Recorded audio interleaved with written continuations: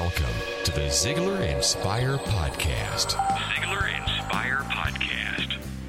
Welcome to Zig Ziglar's Inspire Podcast. This is your host, Blake Lindsay. I hope you're having a great week. Do you feel excited when you wake up in the morning? Are you passionate about your interest? Too many of us just drift through our days and our lives without a burning desire for anything. Well, Zig wants to get us revved up in this podcast. Let's turn it up and listen to Zig. I'll be back to recap. I'm a foodie, and I enjoy learning about the process that brings great foods and beverages from idea to the table. And then I like tasting them and learning the nuances of what creates the most significant tastes, from coffee to cheese to distilled beverages. I did a tequila tasting in Mexico, and recently bourbon. Heaven Hill Bottled in Bond bourbon really impressed me from the story to the taste. I grew up in Kentucky, where horse racing and bourbon are famous, and I got introduced to Heaven Hill Bottled in Bond bourbon. It's produced by Heaven Hill Distillery, which has been and still remains family-owned since 1935. And I'm impressed with the bourbon's ultra-rich, smooth taste. And right on the bottle, it states that this bourbon is 7 years old, which is actually 3 times longer than what's required to be certified as Bottled in Bond. I feel with beverages, the longer the prep, the better the taste. Being a Bottled in Bond product means it must pass a list of 7 requirements that set the standard for this quality bourbon. So look for it at your local store. Heaven Hill reminds you to think wisely and drink wisely.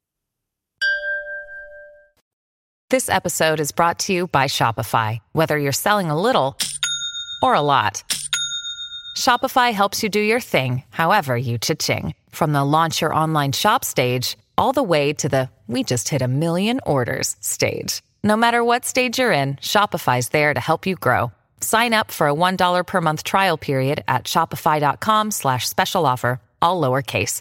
That's shopify.com/special offer. You might say, but Zig, let me tell you about that son of mine or that daughter of mine. Or let me tell you about some of the workers. They don't really have any desire. They're content to go through life in mediocrity. I do everything I can. I cannot get them inspired. Why is desire so important?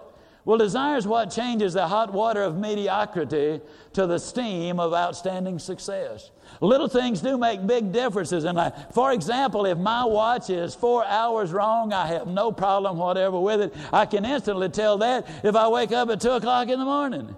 But if my watch is 4 minutes wrong, ladies and gentlemen, then that can create serious problems. If I'm supposed to be on that airplane at 2:55 and I get there at 2:59, you know what the deal is.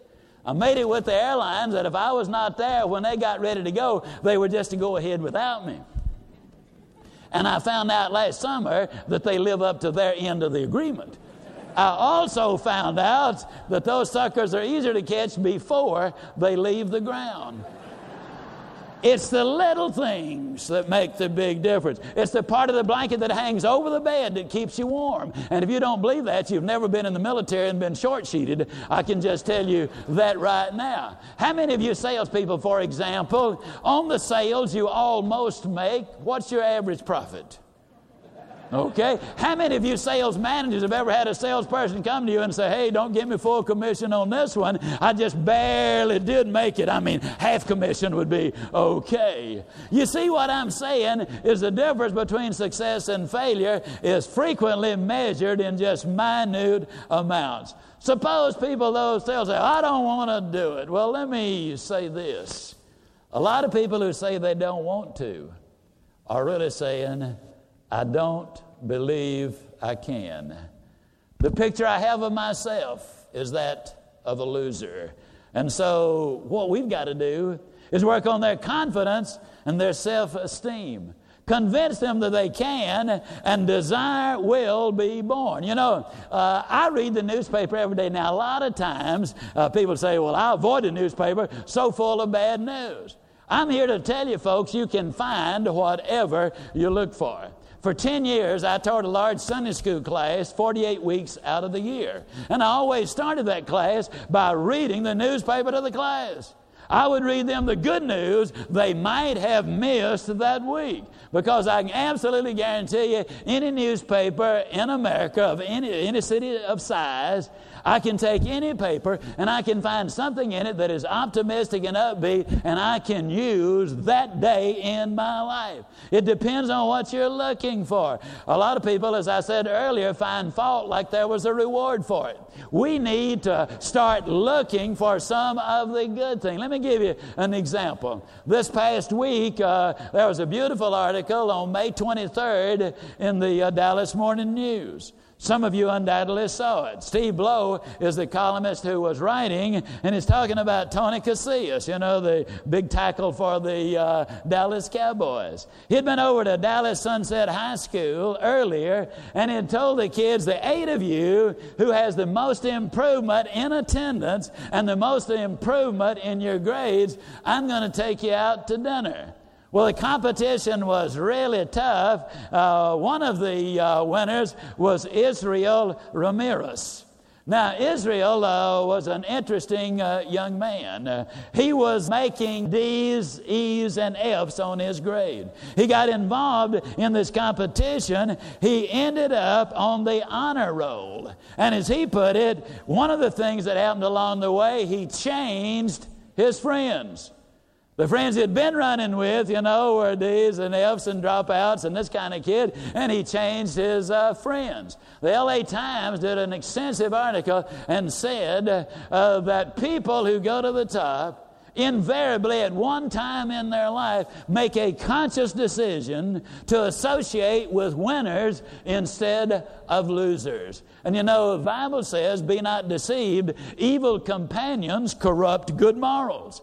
I can tell you, having worked in the drug war an awful long time, that if a youngster is running with kids who are doing drugs, the odds are 8 times as great that he also or she also is going to get involved in drugs. That's where peer pressure comes about. You get in that kind of a situation. In the book of Deuteronomy, the 20th chapter, the 8th verse, God says, if some of these guys don't want to fight, if they have a spirit of fear, send them home, because they will pollute and influence the others. That'll make them scared, and then we end up losing the battle. Associate with the right people is the message. The David Leipzig story, I brought that in there as well. One of the winners was a young man named Raymond Sanchez.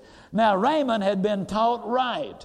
His mom had brought him up on the right principle, but when he moved to the 8th grade, and incidentally, parents, when your child changes schools, in other words, when they leave a smaller school and go to a higher grade, many times it's a bigger school. Now they've got to make new friends. And many times, the kids who are involved in sexual activity and gangs and thievery and this sort of thing simply look upon them as fresh meat, and they zero in on them.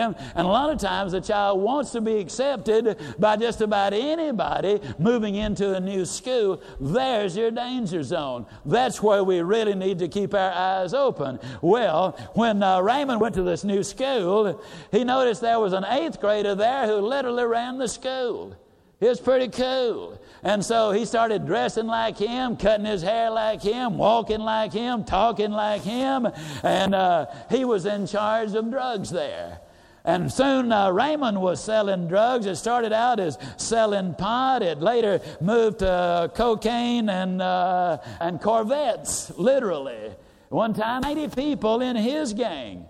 And then the drive-by shooting started, and he realized that things were not going well. And when you look at influence, it works both ways. His girlfriend was going to Dallas Can Academy. And that's what this Steve Blow article is about there. And she was saying, Raymond, this is a wonderful school. I'm learning some tremendous things. And so he decided to get into that school. It consists entirely of dropouts and kids that are in trouble. His girlfriend influenced him for the good. The bottom line is he realized after he'd been there a couple of days that his life was miserable. He had money and cars and girls and everything else, but he realized his life was miserable, and he bought into this idea. He graduated as the valedictorian of his class. The city of Dallas hired him in their gang intervention program, and today he's working with Dallas Can. Grant East said, who runs the academy, that he really is a unique young man. Now, what other message am I delivering? I'm simply saying this. It's too soon to ever give up on our kids. Sometimes it's tempting. It's too soon to ever give up on yourself. Powerful words. It is too soon to give up on yourself. What can you do this week to keep the motivational fires burning for you? You are on the right track by tuning into this podcast. Don't forget the valuable time you spend in your vehicle can be put to good use as you listen to motivational and inspirational and informational material. Until next week, this is Blake Lindsay, encouraging you to live your life to the fullest. Ziglar. Inspiring true performance.